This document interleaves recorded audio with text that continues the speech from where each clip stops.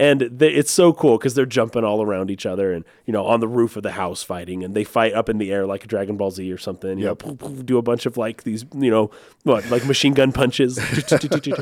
And then at the end, it's like, good job. I've taught you my final ability, right? Yeah. And it's bum rush. Bum rush. Bum rush. I know. And what's so funny about it is like, if you haven't gotten this ability yet, you should, because it's really powerful. It's like, great. Welcome back to the State of the Arc podcast. My name is Mike. My name is Kason. And we are now in the world of ruin on Final Fantasy VI. One thing I want to mention before we get started here. The next poll and voting for the next game we're going to cover after Final Fantasy VI has gone live on Patreon and Subscribestar. I made a bit of a mistake this time.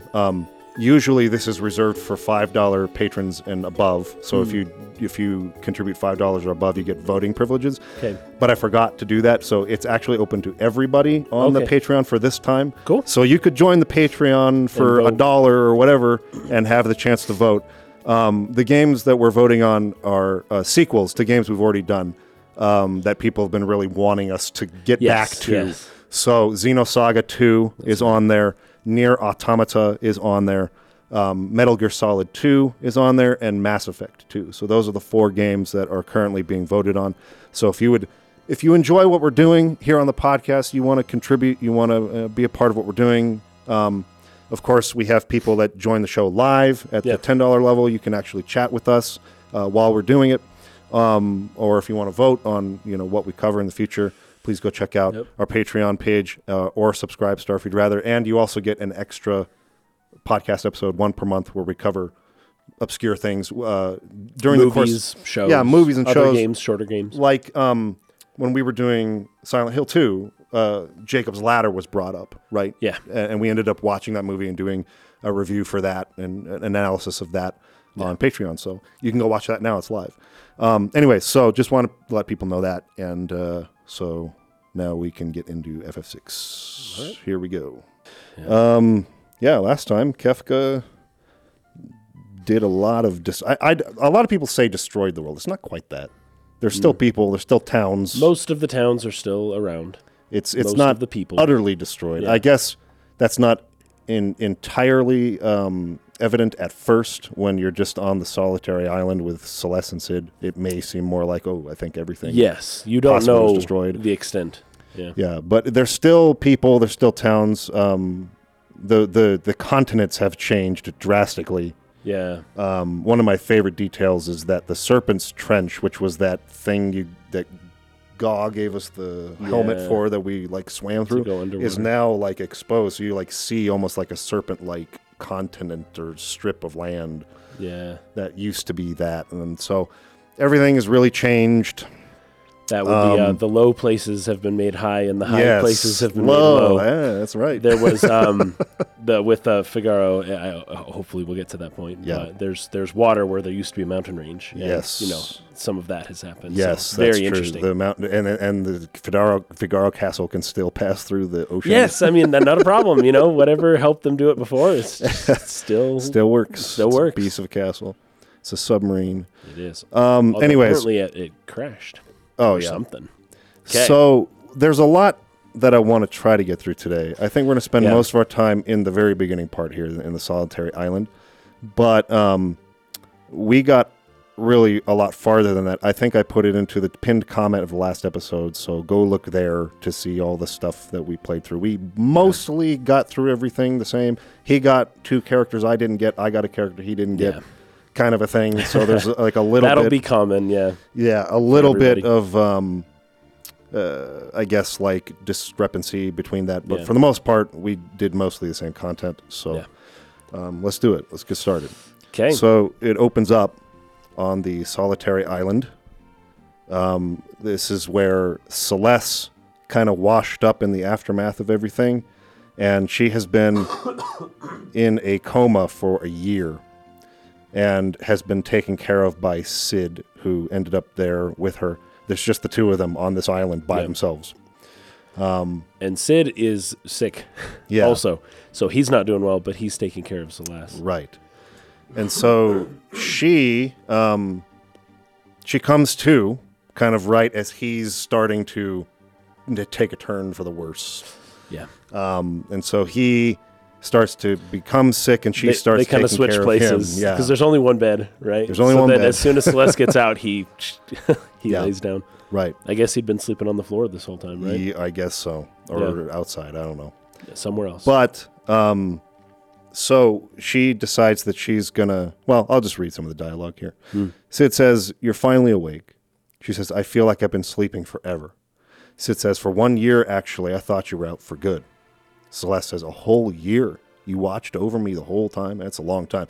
It's also curious how she survived in a time before IVs and for a year in a coma. I know. I mean, he must have been force feeding her somehow. I have no idea. Must have been doing something. Is that possible? Anyone who knows medieval medicine, did they have ways of keeping people alive? Yeah, because I know when you're in a coma and you're not moving, your brain activity is minimal to almost nothing. Yes. You don't expend a ton of energy, so you don't need a ton of food. Yes. But I would assume in a year you do need some stuff, water especially, and things like that. Well, also, being in a coma for longer than even a few days it results in horrible brain damage. Right, because your brain atrophies. It's just sitting there. It's not doing anything. The electrical signals aren't. They're just not doing anything. It's not that it's impossible to wake up and become a mostly functioning person again, but it's not likely that you will. Yeah, it's hard.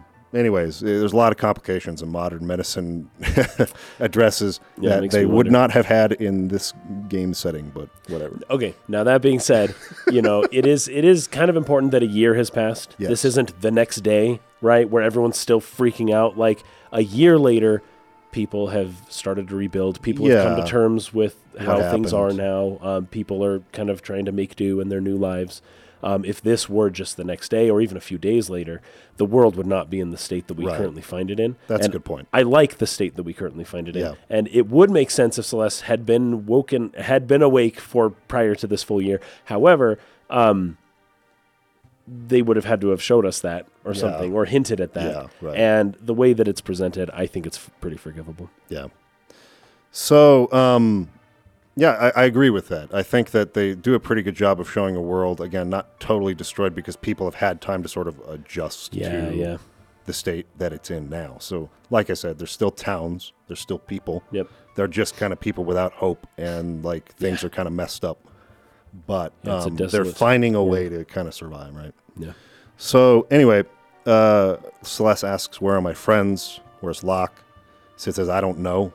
I only know that we're here, and maybe we're the only people left alive." So he has no idea if anyone survived. Since that day, the world's continued to slide into ruin. Animals and plants are dying. Yeah. The few people who washed up here with us passed away of boredom and despair. I thought it was also interesting on this point about plants and animals are dying.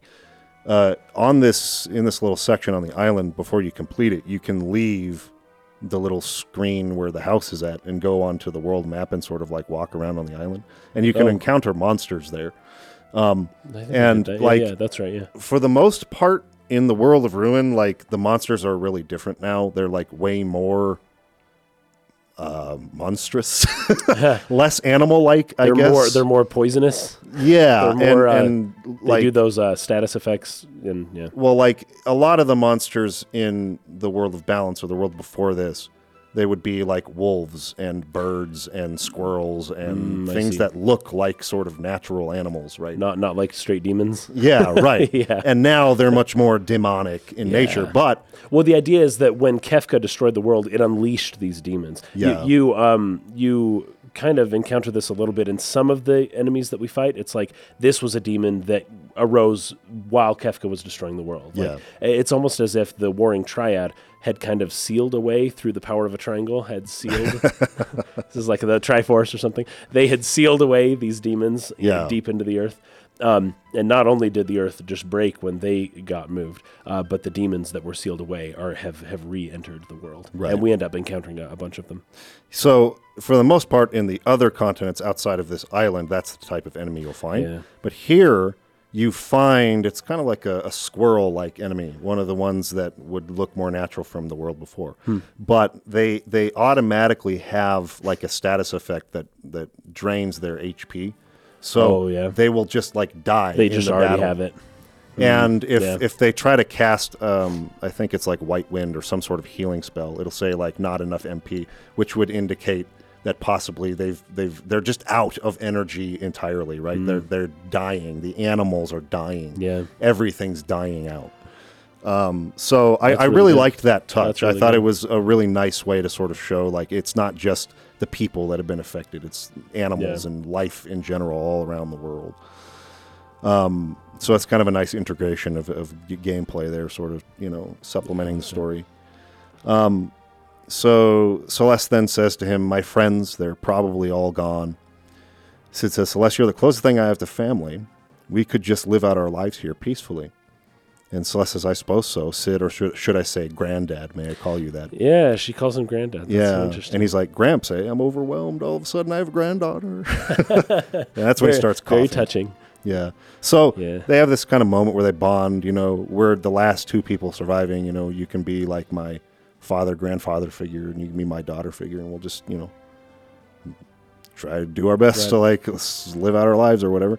There is a sense in that maybe one step removed, which is why Sid is more of a grandfather than a father. But there is a sense that Sid is one step removed from making her basically who she is because of the factory experiments and all that. Right. So it's like she isn't the father, but she did have a hand in making her, even biologically, to the point of how she is now. There is some like connection there where it's like, even though Sid maybe didn't have the best intentions when he was infusing her with, Magitech and whatnot, he did make her who she is, and she can use it to be better because of it. Yeah. And so there is a kind of a familial bond there. Yeah. And I'm sure they had a relationship of sorts. Maybe not close, but like something like I don't know, maybe he raised her kind of in the labs to some degree, I'm sure. Whatever. Yeah. To whatever degree that was. This reminds me a little bit of Stranger Things with Elle and then the Papa.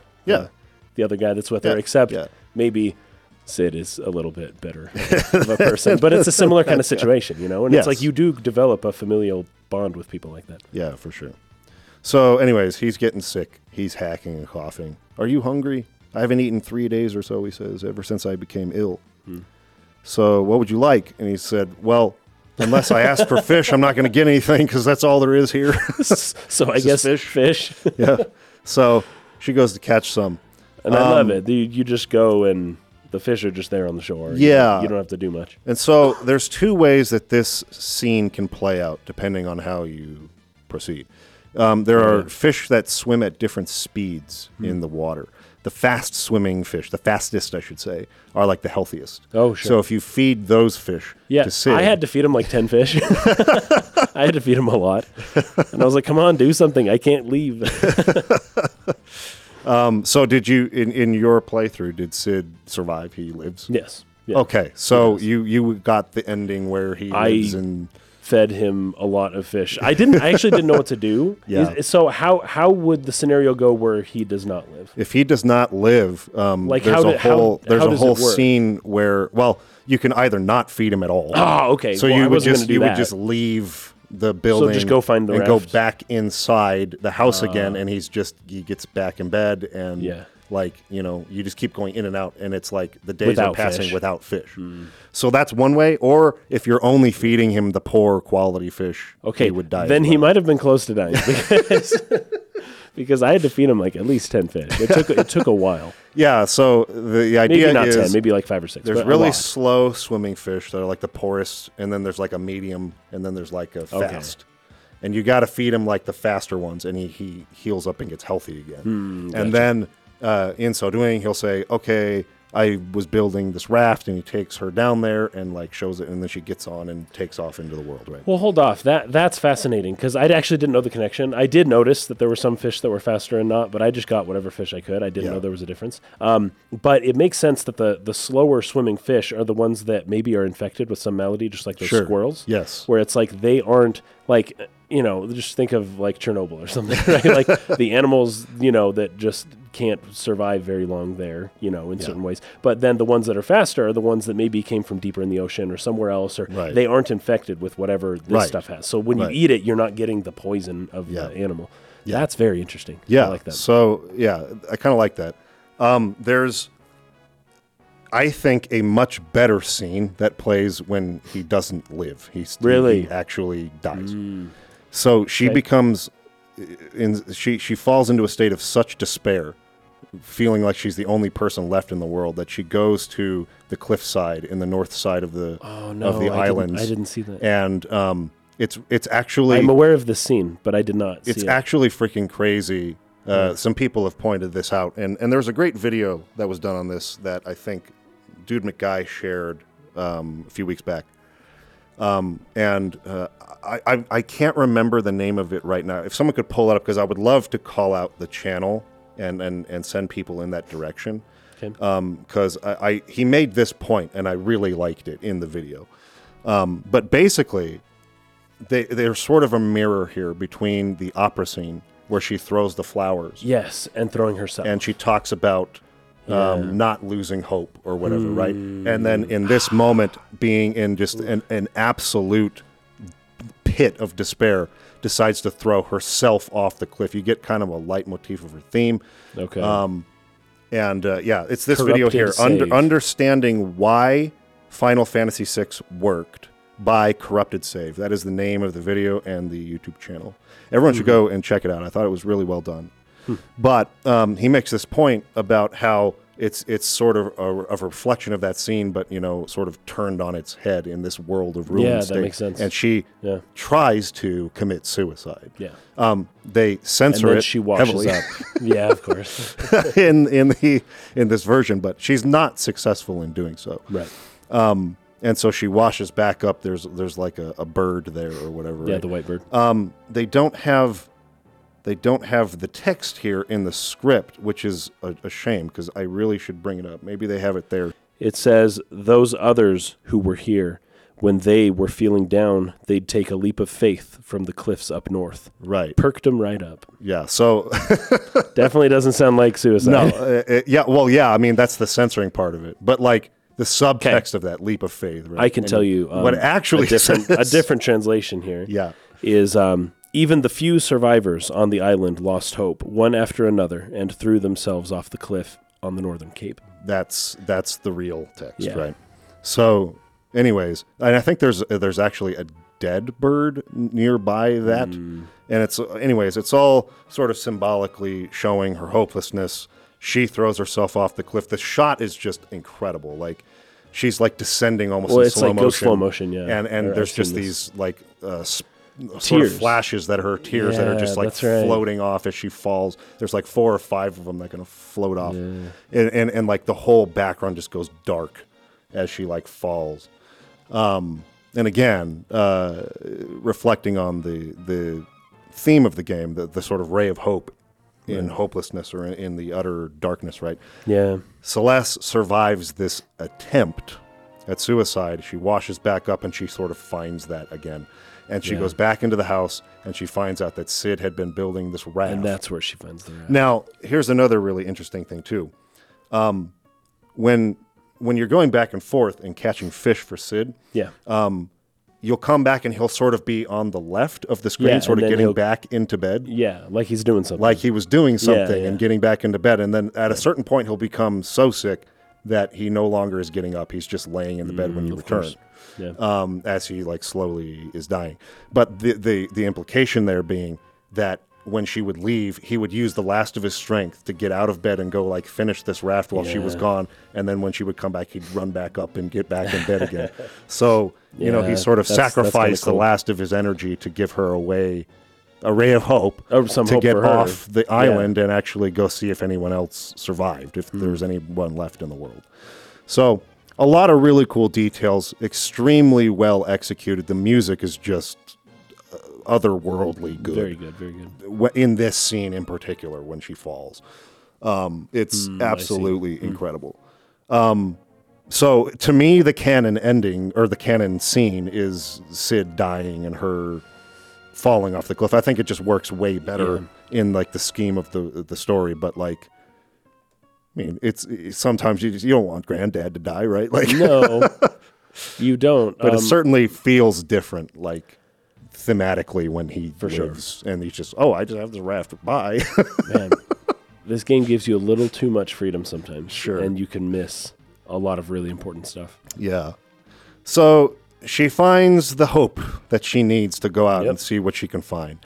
And first thing she finds, well, you can go to Albrook and stuff like that, but Sen, and I really like this because Sen is kind of on the north side of that continent, so you're kind of forced to pass Kefka's tower on the way. Oh, yes. So right? you see it. And yeah. I just sort of Pretty like cool. saw like a scene, like cinematically in my mind, even though we've talked about how this game's not cinematic and all this stuff. Right. But I just saw this scene of like Celes alone just going across this barren wasteland, and all you see is like Kefka's tower, and like getting a sense of what you're up against right. after having just finally like kind of found some hope again, and being like, okay, that's the goal. Like that's what I have to like go up against. How am I going to figure this out? Like, let's go find a way, right?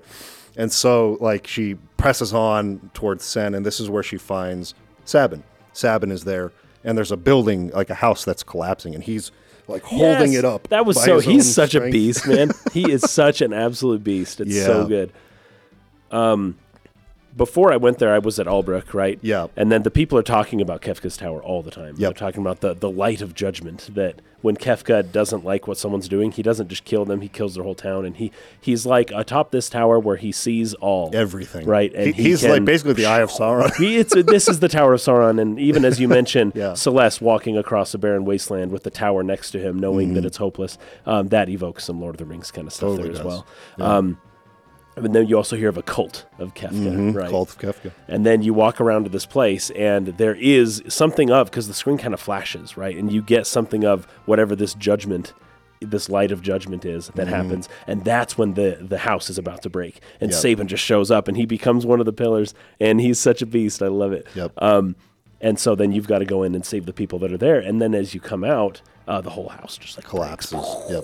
And you talk to Sabin, and it's just like, whoa, not only are people here, but somebody I know is here. And I love the way that you're introduced to him, because if you don't recognize the sprite right away, because there's like 4 or 5 other people on the screen at the time, you don't realize that it's Sabin, right? Yeah. And then, I know I pronounce his name all kinds of ways in the same paragraph, doesn't matter. Me too. But then she says Sabin, and it's like, wait, what? That is him. Holy cow. Like, it just happens all at once. And the way that we encounter characters from this point on in the game, and how just almost mundane or normal it is, and how they're just in regular places. You can easily miss them, right? You just have to go and look everywhere, because they could be just sitting in a cafe, in a bar, or they can be all over the world in all different places doing all kinds of different things. And in this case, Sabin is just he's just there. And it's just like, whoa, what are the odds? Yeah. Very cool. I love it. Yeah. It's awesome. And so there's kind of an interesting behind the scenes story here. They had a plan while they were developing this, or maybe in an earlier build of the game, where that time, because you have like a time limit to like get inside and like save the little girl when he's holding up the house, get her out while he's holding it up before his strength gives out. They had a scene planned where if you didn't get out in time, it would be a permanent death for Sabin. So like Sabin would stay, and then he'd get crushed in the rubble and would be killed. And then like Edgar would come back later and have this like horrible grief-ridden moment of like digging through the rubble, trying to like find the remains of his brother and be like, I'll save you.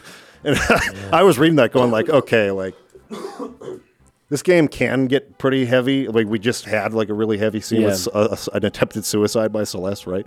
But like that's probably a little too far for Final Fantasy. They held back quite a bit. And that's so funny, because there is so much seriousness within this game. Yeah. I also feel like when a lot of the serious things happen, they often feel the need to then lighten it up at some point, right? There needs to be some brevity. There needs to be, and you can only do that so many times, just playing with people's emotions, you know? Yeah. And if something really intense has to have something really funny. A lot of the comments on our last episode we put up were people saying, hey, you're helping me realize how funny this game is, and that section of the game is the funniest section of the game. Yes. Because you've got all sorts of good stuff with Ultros, and also with, anyways, really good stuff. But it's also the like the last episode, that's where the world broke, right? Yep. Right? You need to balance things out properly. Yep. And if you're going to have a scene that's that heavy, but you don't have anything to balance it out, Yeah. you I don't know. You may not want to put it into the game. Right. Well, and Final Fantasy kind of had this balance during sort of its, I don't know, like its peak years of popularity, I guess, where there always was that balance. And sometimes it's kind of hard to remember that. I think that like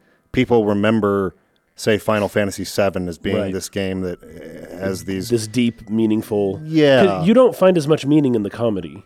Sure. Right? But it's there. It's all over.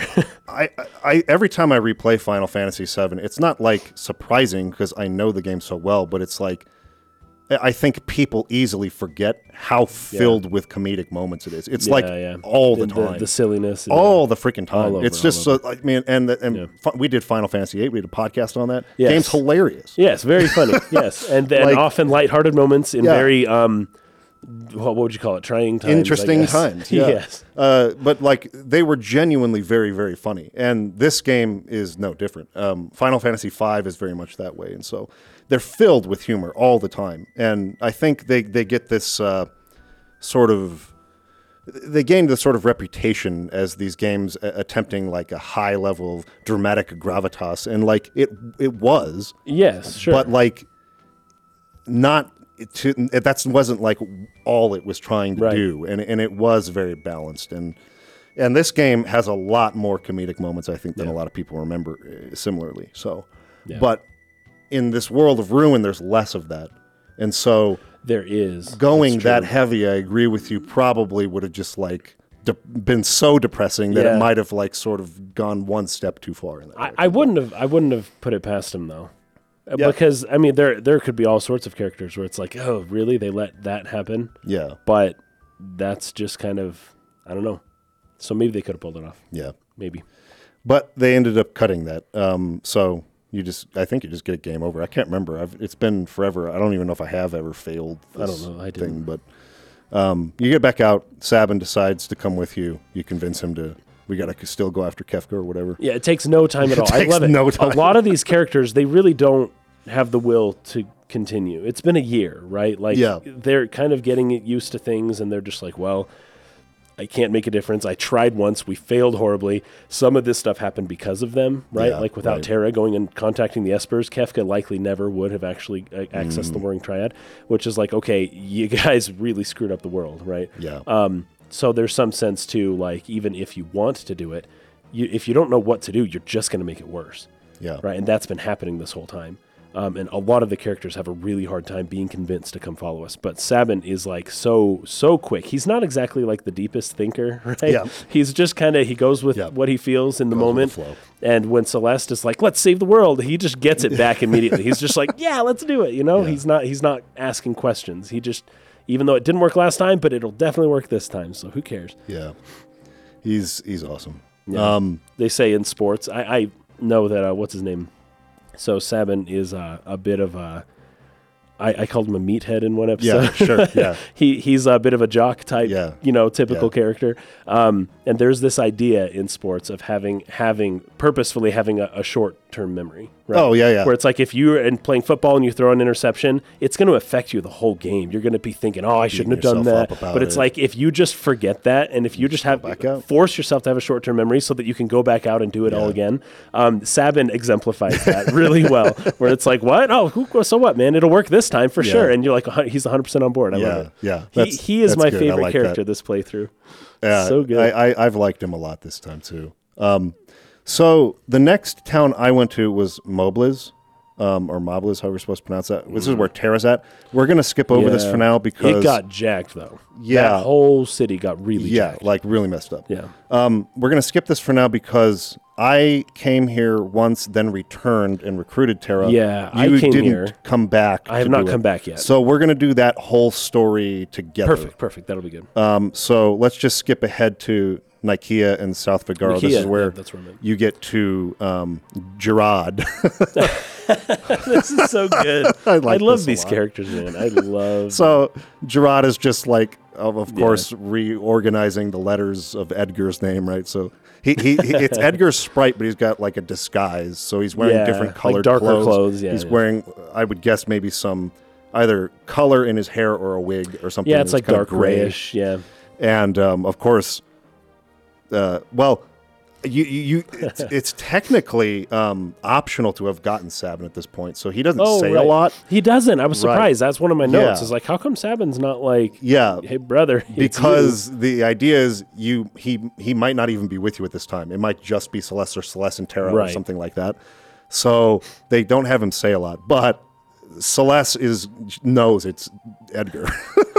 She recognizes. He keeps trying to play it off, but so let's see here. Gerad says, "What's your problem?" Celes says, "You're Edgar, aren't you?" and she's like, "Edgar," and he's like, "Enough of this nonsense. I have things to do." He's like, "I've been Gerad my whole life." I'll be busy getting ready for our departure to Figaro. She says, "Don't play possum with me, Edgar, or have you lost your memory?" Listen, my lady, I've been Gerad my whole life. Yeah. Gerad or whatever. Only Edgar would say, "My lady," she says. That's right. It's like, what? Everyone says that. What are you talking about? Yeah. So what's the bloom and fuss about? I love that. It gives me the sense he's trying to use like sort of a Cockney accent to like disguise himself. Well, because he's what's all the bloom and fuss what's about? all the bloom and he's with these group of thieves, right? Yeah. And these thieves are supposedly these are people who escaped from Figaro Castle. Yes. They were imprisoned in Figaro Castle, but Figaro seemed to have hit an obstacle under the sand. Yeah. Maybe something wasn't there before and they didn't know, and boom, the castle breaks down. And all these thieves are out and about, right? Yeah. And so Edgar is one of the thieves, basically. So, and he's it's really good. I love it. Yeah, it's awesome. But yeah, he's teaming up with them, and he speaks the way that they do, except for my lady, apparently. Yeah, the words "my lady" are used all over the world. You know how to get to Figaro Castle, don't you? So, and the henchman's like, "Go ho, do we ever?" Yeah, you lead the way since it's buried. He's trying to like convince her that he's not in. It's just so funny. Okay, so they like take off, right? And she kind of follows him. They go through like a cave. So they take a ship to the South Figaro region. That's right. Yeah. So from South Figaro, they go north to the cave that would have taken you over where the desert's at, right? By the way, we see Siegfried in this place. And this is a correction, actually, from last time. So I was like, wait, Siegfried? Is this Siegfried? Is Siegfried? There's actually two different characters. There's a Siegfried and a Siegfried. I didn't realize that. I didn't realize that. So we're going to learn. Siegfried is very strong. Yes. Siegfried is a joke and hilarious. Yeah. So we'll talk more about Siegfried probably in another episode. But there is an actual like legendary sword fighter, Siegfried. And Siegfried is like the sort of wannabe version of that guy, right? He's another guy who's trying to be like him, but like isn't. He total failure. Yeah, right. By the way, there's a place in the town while we're at Nicaea. I think it's in Nicaea. No, maybe it's in South Figaro, actually. I can't remember exactly where. But there's a house that you go into and you talk to the people there. And there's somebody in like the bottom right corner. And you talk to them and they said something about jump on the turtle, jump on the turtle. Oh, yes. Never mind. Right. And I'm like, okay, that's hilarious. We don't know what they're doing. We don't see it. In Super Mario RPG, there's a person in a corner of a room who's like playing a Game Boy, you know, and just like, you know, doing whatever. But I don't know what this person was doing. My guess is that's a Mario reference. However, the way when you're in the cave and you're kind of following the thieves in, you know, you have to jump on a turtle to then go to the next side. Yep. So I'm thinking, okay, maybe it's not necessarily a Mario reference. I did initially think that it was a Mario reference. Okay. But I guess that was a thief who was like going over in their mind, like what they're supposed to do, running it over. Yeah. I guess so. That must be it. Yeah. Okay, so you follow them over to Figaro Castle, pretty much. Yeah, good job. I used to have a turtle, says Gerad. And anyways, they get to Figaro Castle. You all right? You were almost a goner. Oh, because you're like in the engine room and things go like there's crazy. There's a monster that's kind of like taking over. A tentacle monster that's like it's gross, like all over the engine turbines or whatever. So we all end up fighting it together. Yeah, you end up joining it. He finally like gives up the charade. And he's like, you're going to help me fight this thing or what? Yeah, there's like a pincer attack. So like you're on this side, he's on that side. Yes, and you sort of fight this thing off. That's right. But the thieves all went into a back room or something. Yeah, there's a treasure room in the back. And Edgar's like, the treasure's worthless. It's nothing. And then they all hide when the thieves come out, and they're like, oh, well, there was a monster here. I guess it ate Edgar. So I guess, they don't even look for him. They just leave. And they just leave. And he's like, all right, I can Which is good for him, really. Yeah. But there is a treasure in there that they didn't get. If you go up to the statue, there's a sword on it. Oh, yes. Yeah. I forget what it is. It's like a. I can't remember what it is right called? now. It's a scimitar, something like that. It's at the enhancer. I don't think it's the enhancer, but it's some type of saber weapon. A saber. That's that you get. So don't forget to get that. Not all the treasure has been taken, but let's see. So. Yeah, then we reunite with Edgar. He's down. He'll join us. Yep. We can go. Why the stupid farce, says Celes. Well, I heard that Figaro had an accident, and I wanted to help, but didn't know where to look. Then I heard that those idiots had escaped from the prison. Celes says, you needed to use them. He says, bingo, I had to wait until they led me to their secret cave. She says, amazing, considering that you threw most of them in jail to begin with. Let's hide. And then they come out, boss, must have been eaten by that thing, right? Don't you want to get your treasure back? Edgar says it's completely worthless. Besides, Kefka's the one we need to worry about. Those guys haven't committed any serious crimes. Oh, come on, then let's go. So that's pretty much how you recruit Edgar. It's kind of a funny scenario. The next place you can go to is Kolingen. Yeah, this is where you go underneath the water now, where there used to be a mountain range. Yeah. You go under the water, and then, you're able to go to Kolingen from there. Yeah. So this is where Setzer's just chilling at the inn here. Yeah, that was great, man. Just that randomly was there. He's just just like, chilling. oh, Setzer, you're alive. And he's come cool. with us. He'll talk to us, but he doesn't want to fight. He's saying his hope, the energy to fight has been totally sapped from him. He has no interest anymore. I'm just a gambler. Yeah, I I'm just want a to be gambler. left alone. The world is too chaotic for me. What's worse, I lost my wings because he doesn't have his airship anymore. Right. She's like, but before the world collapsed, you fought with all your heart. You were fearless. And he says, and that was then, but we'll never have that world back. I liked that line. We can never have that world back. It gives the sense of the permanence of this destruction. Yeah. Which is something that really makes this game unique, particularly at this point in the series history. It's like, it really does give the sense that they failed to save the world. Right, They, like what they're doing now is just trying to carry on in the darkness, but really like most of the people of the world, most of the world is just totally destroyed. Yeah. And they're just trying to do the best they can at this point, but they failed. And I really we can't have that world back. So what's worth, why should we fight? What's the point if we can't get that world back? And that's what she's here to do. That's who Celes sort of represents in all this, is that, like we said, ray of hope when everything is hopeless. Not just seems hopeless, but literally is. Like, there doesn't really seem to be a point to it. It is impossible. Carry on anyways. Yeah, it is impossible to regain the lost world. Yeah. But it may be possible to create a new world. And that's what ultimately I think Setzer is able to see. Like, hey, man, we can't go back to the past, but we can make the future better than the present. That's for sure. Yeah, and that's what she says. She says, you want to live in this world as it is? No? Then do something about it. There you go. I love that's all she says, and he's into it. But you know what's funny about Setzer, you have to remember, because he's like, oh, you've talked sense into me. I'm doing it now. I'm all in. But remember that Setzer was madly in love with Maria. Yes. And within seconds of meeting Celes, he's like, you're more attractive than Maria. Right? Like, I feel like Celes has a way with people in general, but with Setzer in particular, where she doesn't need to do much to convince him to do something. Pull that hard. She even cheats the coin flipping game. He can't find it in himself to even be mad at her. Like, he just, whatever she does, he respects her for it. And so that's just his character. That's who his character has been, how his character has been presented to us up to this point. Yeah. So when Celes says something like, come on, get your act together and let's go change the world, he's like, oh, he likes it when a woman talks to him like that. Like, he can't help it. He's just like, oh, you've got me. Let's go. He kind of needs that, right? Yeah. He needs that sort of like woman in his life to like push him to, to push himself, I guess, to right.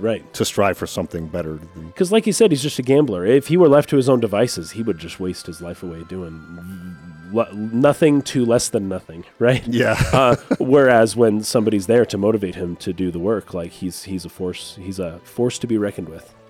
Yeah. So but he also hints too as we leave. He's like, I can't remember what the exact line is. I could probably bring it up, but he says something like, there might be hope for another airship. Yeah, he says, we're going to get us another one. Airship, yes. that is. Yeah. Oh, so good. So it's like there's you just another hear one. about it, and once again, this whole section of the game is just like small glimmers of hope building on each other to become a bright, light. And every little bit of info that you gather, each new character that you're able to convince to come back with you, it all just kind of slowly begins to come into shape, to take shape exactly how you're going to be able to do this, right? And like as soon as you just hear a line like that, there may be hope for another airship. And as the game player, it's just like, awesome, like so excited, I can't wait, and it won't happen for a while. But they've given you the little ray of hope that as the game player, you can go back into the airship. You can. Yes. It's going to happen. And things are going to get better. That really embodies that sense. I can't remember the name of the track. Let me actually pull it up here real quick because I'd like to reference it specifically. Someone's going to tell me. Searching for Friends. That's the one. Thank you. Searching for Friends.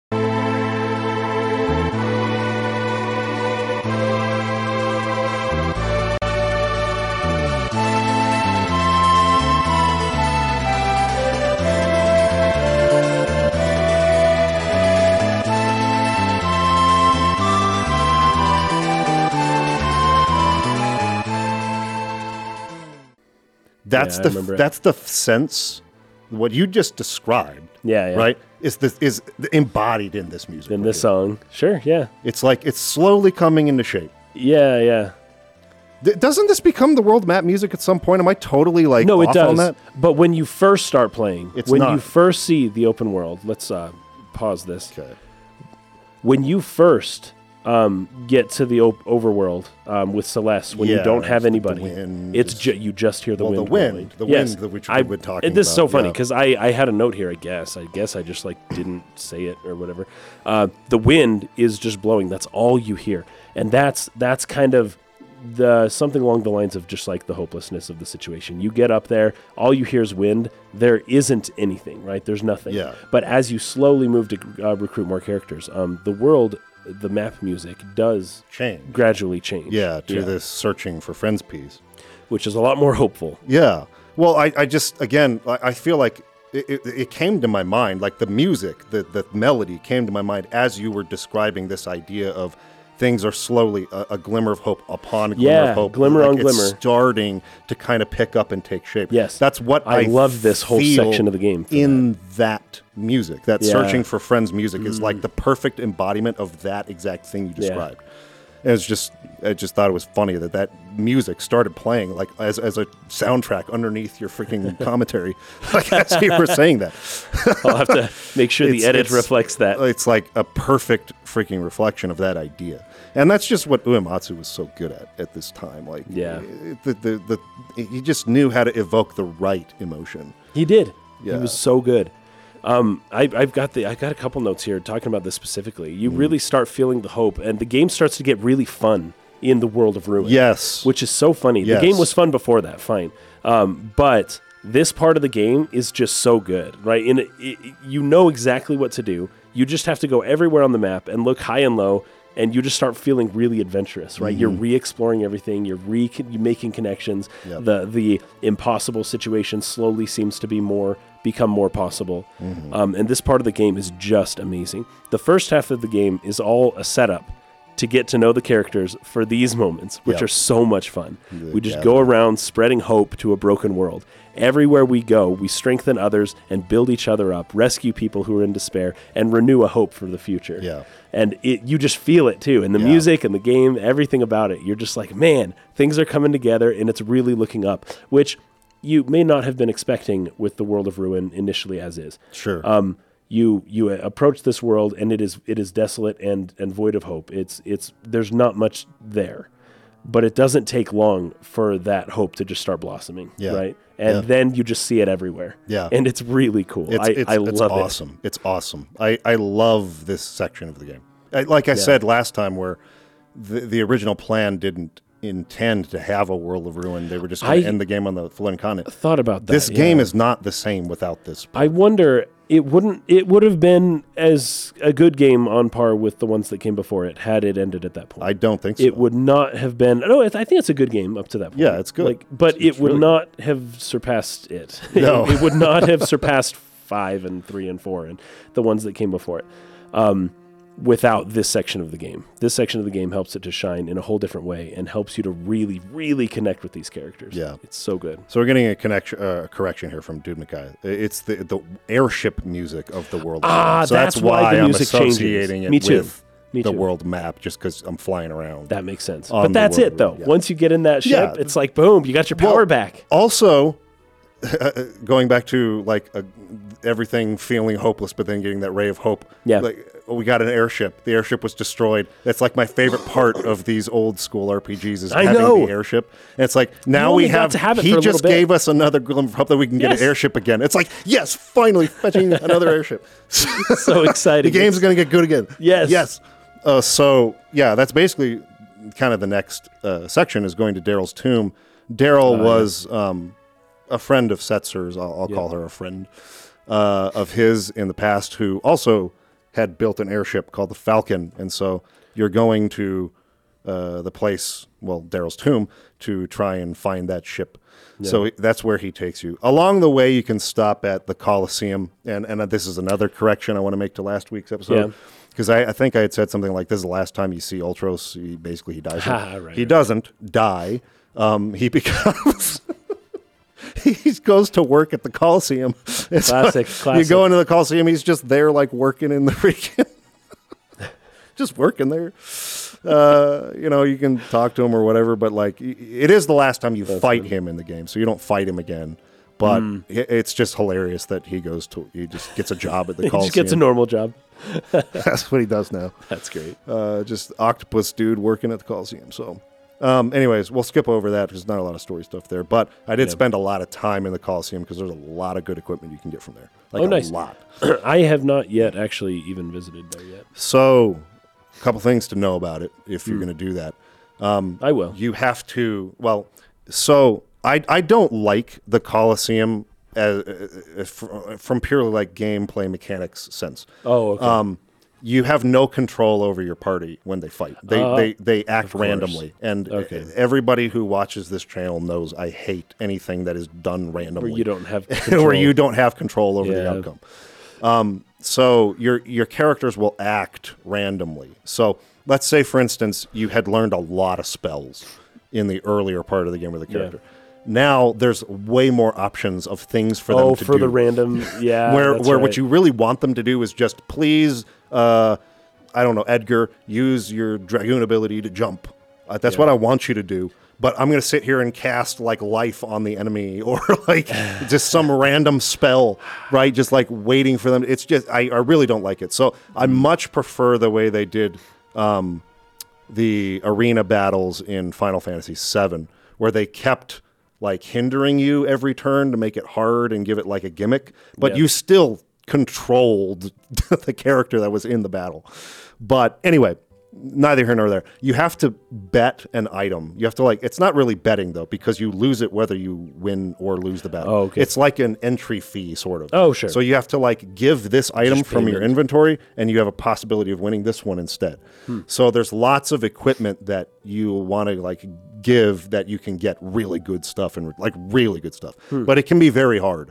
Because again, you can't control the actions of your characters, and some of these guys are really tough. Okay. I think you can even fight Siegfried in this Colosseum. Ooh. So there's, anyways, there's a lot of cool stuff there, but not a lot of story stuff to talk about. So we'll kind of skip over that. Okay. So you head over to Daryl's tomb. Daryl sleeps here. It's a big tomb. With lots of underground passageways. Setzer says this brings back a lot of memories. I like the shot here. again, there's just such like great abstract storytelling happening. So he's kind of like walking down. It's like a profile sort of sideways staircase going down, down, down, down, down, and it's black. And so like there's almost a projection up above where it sort of like plays out the flashback. It's just really cool. We kind of talked about this earlier when they did the flashback for Sabin in the castle, where he went and sat in the chair, and then there was like that panning shot that just kind of comes down. So good. It's like you're almost going back through time, kind of a thing. Yeah. And that's kind of what's happening here. As we go back into this tomb, we are going kind of backwards in time. Yeah, it's really cool the way that they do it. So, so now he's seeing the memory. So Daryl is speaking. This experimental airship is probably a bit unstable. And he says, you can't be serious. What are you trying to prove? Watch your step. She says, if something should happen to me, the Falcon's yours. And he says, nonsense. I'll win the Falcon from you when I whip you in a race. You'd better clear out of the way. It's like, big talk, Buster, she says. There's nothing like flying. Come on, stop lagging back there. Okay, so I love that we got the scene with Sid, who said that the casino being in your ship makes your ship way slower. That's right. And that's like the reason it's not fast enough. It's the reason it's not faster. Well, you know what's funny? The Falcon. That's his own, what would you even call that? What am I trying to say? Ego. Yes. Yeah. It's your own baggage that's holding yourself back from being the fastest or the best or whatever it is. It's the things that you have that won't let go of, that you won't sacrifice towards what you think is your highest good. It's like, well, you think that that's like the best thing in the world is to be fast. That's what you say. But your actions show a different story. Your actions tell me that gambling and women are way more important to you. And because of that, you'll never get the thing that you say you want. But, you know. Yeah, he's not willing to do what it takes to be the best. Yes. He can't give up the casino and the ship. And the Falcon, which we do get after this, doesn't have one. Oh, there you go. It doesn't have a casino inside of it, right? So and it's a faster airship. So they're racing and whatnot, kind of bantering back and forth. Come on, stop lagging back there. Or do you like chewing on my wake? He says, listen to you. Yeah. She's like, this time's for real. I'm going to break every record. I'll be known as the woman who flew closest to the stars. And he says, back before sunset, I'll be waiting for you on the hill. And then the wreck of the Falcon was found a full year later in a distant land. Right. And I love this shot, too. They have him kind of standing on a cliffside. Everything's got a like red sunset in the distance. That shot is beautiful. The background looks so good. Yeah, awesome. Yeah, they use it again later. He says, I restored the craft and then put it to rest down here. So his friend, possibly girl he liked in the past, right, created or built the fastest airship. She was a little too reckless with it. She crashed and she died. It's kind of like an Icarus story here. Yeah, too close. Too close to the fire. Now, in that story, it's too close to the sun. To the sun, yeah. But like she's trying to get to the stars, right? And it's the Falcon, which is Star Wars, right? So it's like she obviously all the Star Wars references abound here. But she went too high, I guess. Yep. And that was her downfall. Yep. And so he says, I restored the craft and then laid it to rest down here. Edgar says, this is the Falcon? He says, I put it in storage. I couldn't bear to look at it, but now it may save us, the Falcon. Edgar says, I finally think we're going to pull this off. So again, we're starting to feel like maybe there's a chance. Hope's picking up. So you're telling me there's a chance. We can attack Kefka's tower from the air, says Celes. Edgar says, the Falcon's going to give us one last chance at that guy. But first we need to find our friends, says Setzer. Right, first things first. For once I feel hopeful. And so, this is probably around the first time you would hear that music, the searching for friends. Oh, yeah. When you get in the airship. Into the airship and start flying. So, good stuff. The next town. Sorry, I almost skipped this. So they see a bird flying. Oh, yeah, that's right. And Celes is like, yeah. I don't know why, but something tells me we have to follow that bird. Something tells me there's something important about that, right? Yeah. She saw the bird on the beach when she washed up. Yes. They see it again now, and so just keep that in mind for later in the game. This bird, something important she feels about this bird. Yeah, we're going to play tag with this bird for a while. Okay, so I think Miranda and Zozo come next here. So Lola, this is the girl from earlier in the game who'd been writing the letters back and forth with her boyfriend in Mobliz, I think. Mobliz, yeah, something like that. And we had kind of delivered those messages back and forth, so she's still here. Look, my boyfriend in Mobliz sent me all these flowers. Tons of flowers everywhere. But they're not like normal flowers. They're handmade. They're made of silk. Yeah, which is like, this takes a lot of care to make these things. And she has like 20 of them in her house. Tons of them. And she's just inundated with letters from her previous lover. You know? And these are letters he has written to me. And they're all like, what? But wasn't Mobliz demolished by Kefka? I mean, if you had been there, you would have seen that already, right? And even had the kind of first scene where meeting Tara there, but we'll get back to that in a minute. Somebody else must have written these. Read the letter, yes or no. My beloved Lola, we're still busy trying to rebuild this town. If all goes well, I'll be able to come home to you soon. This handwriting, it looks like Cyan's, but where is he mailing them from? She says, could you please attach this reply to a carrier pigeon? So by doing that, you're going to then follow this bird to where it's carrying the letters and find Cyan there, right? Cyan, This is how you find him. So you do the favor. Thank you. It's in Zozo, right? Yeah, so it takes you to Zozo. This is where the letters are being sent from. You kind of go through. There's a door. There's the one guy that tells the truth. Yes. Yeah, you got to talk to him. The one door that was rusted before we can go through there now takes you through a cave that gets you into the mountains. And then, you find Cyan at the top. Cyan, you're alive. Oh, and it's that shot, too, where Cyan's at the top, where it shows the background. Yeah. Similar / possibly the same background as the one with Setzer earlier. Except the tint is different. Yeah. So for that one, it was like more of a sunset tint. Right. Because when people die, the sun sets. Welcome to art.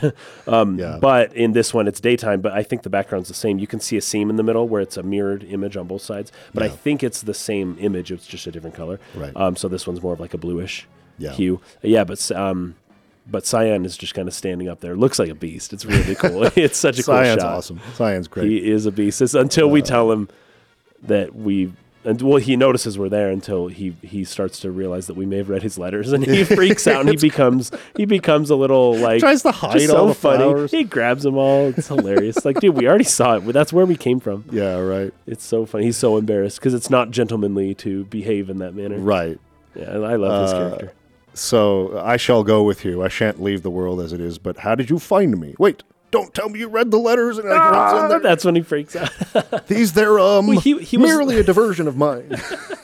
He was like reciting poetry before that, though. He's like, the world before the fall. Delightful is the light of dawn. Noble is the heart of man. And it's so funny because he's just being such a beast in every sense until he finds out we read his letters. And then he's all embarrassed. So embarrassed. I love it. Yeah. They tell him, like, these flowers are gorgeous. This is an outrage. This is an seriously? Yeah. I learned of that poor girl when I passed through Miranda. When I heard that she sent a letter each day but never received any replies, something inside me snapped. As I wrote to that girl, I realized I was very much like her. I was looking behind, full of despair. My eyes were closed, and then something changed. I bumped into Sir Gaw in Miranda. Yeah, that's right. He said he had to become stronger if he was to face Kefka. Yes, of course, sure. Gaw is like, okay, I'm gonna kill Kefka. I gotta get stronger. So I'm going back to the Veld to learn more. Go run with monsters. Learn more monster abilities. Right. That's great. He probably returned to the Veld. So so you go back to the Veld. This was the last character that I had recruited at this point, but I mean, there's not really much to this. You just go to the Veld, you run around until you get a battle where he returns, and he acts like nothing to only happened. Have 3. I know. It's hilarious. Yes, you have to have 3 in the only party, 3, not 4. And that's a mistake that's easy to make. But there's some people in the Veld. If you go into a cave, there's like a group of 4 people, and they'll tell you. And it's kind of cryptic. They're like, hey. That guy shows up, but never when all of us are present. Right? And there's 4 of them, right? And it's like, okay. Yeah. If you keep talking to them, I think they do eventually tell you, hey, drop a party member. If you're not seeing Gao, drop a party member. Yeah. But initially, it's like kind of cryptic. Sure you understand, yeah. Yeah, I love it. About Cyan and his, this is great because some of what happens here, some of him writing letters to Lola, which is not at all in character for Cyan, makes a lot more sense once you go back to Doma Castle and once you see kind of his past a little bit. Right. In fact, a lot of this makes more sense. You know, he really does keep his emotions bottled up on purpose, right? And you know, he feels these emotions. He just doesn't express them very well. You went back to Doma Castle with him in the party. Yes. See, that's funny. I didn't do that. I went there before he was back in. I recruited treasure, or I grabbed treasure and stuff. You got to go back now. Okay, I'm going to do that. It's a big deal. Okay. And then, but what's so funny is that he's like, oh, you know, let go of the past and move forward. And he found a way to write these letters. The trouble is, what he was doing was causing this girl to now hold on to her past, which cannot be manifest and which is gone. And so, you know, by virtue of him discovering, you know, this new meaning in his life, it came at the expense of this woman being able to move forward herself. So he writes this final letter that's like, hey, sorry, I'm not, your boyfriend died like forever ago. Right. He's gone. But don't let this ruin you. You know, use this to become better and to move forward and all that. Kind of reminds me of that side quest in Nier, right? Where there's that like woman in the beach town. And like they were writing the letter to tell her that her love was still out there in the world somewhere. Yeah. And you had to like decide whether you're going to tell her the truth or not at the end of it. Kind of a similar thing that he's doing here. That's right. That's interesting. Okay, so Jadur would come next, which was where you would get Realm and Strago. I have not done that section yet. Okay. Also, Shadow is in the cave that you go on your way to Jadur, I think. Well, no, because you would fly there. Anyway, there's a cave on the Veldt. No, that's where it is. It's in the cave on the Veldt. Oh, okay. You go in there, and I think you go through that, and Shadow's there. So I haven't done that quite yet either. I stopped right before that. Okay. And you haven't gotten Terra yet. Nope. So I think we're going to have to stop Okay. here. I've got it's a little earlier than usual. Have you met Duncan again yet? Yes. Let's talk about that. Let's talk about that. Was Duncan. Great. Okay. So you go to that house, and Sabin shows up, and I guess Sabin hasn't seen Duncan in a very long time, right? Yes. But it's at least been a year to be since dead. The whole thing broke. Yeah, that's right. Yeah. So he for him, it's been even longer. Well, right? I think when you go back to South Figaro, his widow is there, and that's you can right. go talk to her, and she'll just tell you like, he's still alive. It was a ruse or whatever. So like, she tells you where you can find him. Basically, it's like up in the north where Narsh used to be. In like a. Did you visit Narsh, by the way? There's not really much not there. Much. Although in the caves you can find Mog. So I haven't done that part yet. Oh, okay. I haven't gotten Mog yet. But when we go up to see Duncan, it's hilarious because he's like, okay, we're just like, happy greetings, everything's great, oh, wonderful, and then Duncan brings up like, so should we spar? Like, should we fight again, just like old times? And Sabin's like, oh, sure. And they just start fighting, right? Yep. They just go at it. Yep. And it's so cool because they're jumping all around each other and, on the roof of the house fighting. And they fight up in the air like a Dragon Ball Z or something. Yep. Do a bunch of like these, like machine gun punches. And then at the end, it's like, good job. I've taught you my final ability, right? And it's Bum Rush. Bum Rush. Bum Rush. I know. And what's so funny about it is like, if you haven't gotten this ability yet, you should, because it's really powerful. It's like, great. It's great. If you equip like, anyway, I think it's like Holy Elemental, if I'm not mistaken. So if you equip earrings which boosts your magical power on Sabin, and you use this blitz, you can be doing upwards to like 8,000-9,000 damage on an attack with this like right now in the game, which is so he becomes really strong at this point. You should definitely go get this ability. Yes, get this. But the fact that it's named Bum Rush is kind of funny. It's just questionable. I don't know. It's just funny. It's just funny that like the ultimate freaking ability, like the ultimate martial arts move is called Bum Rush.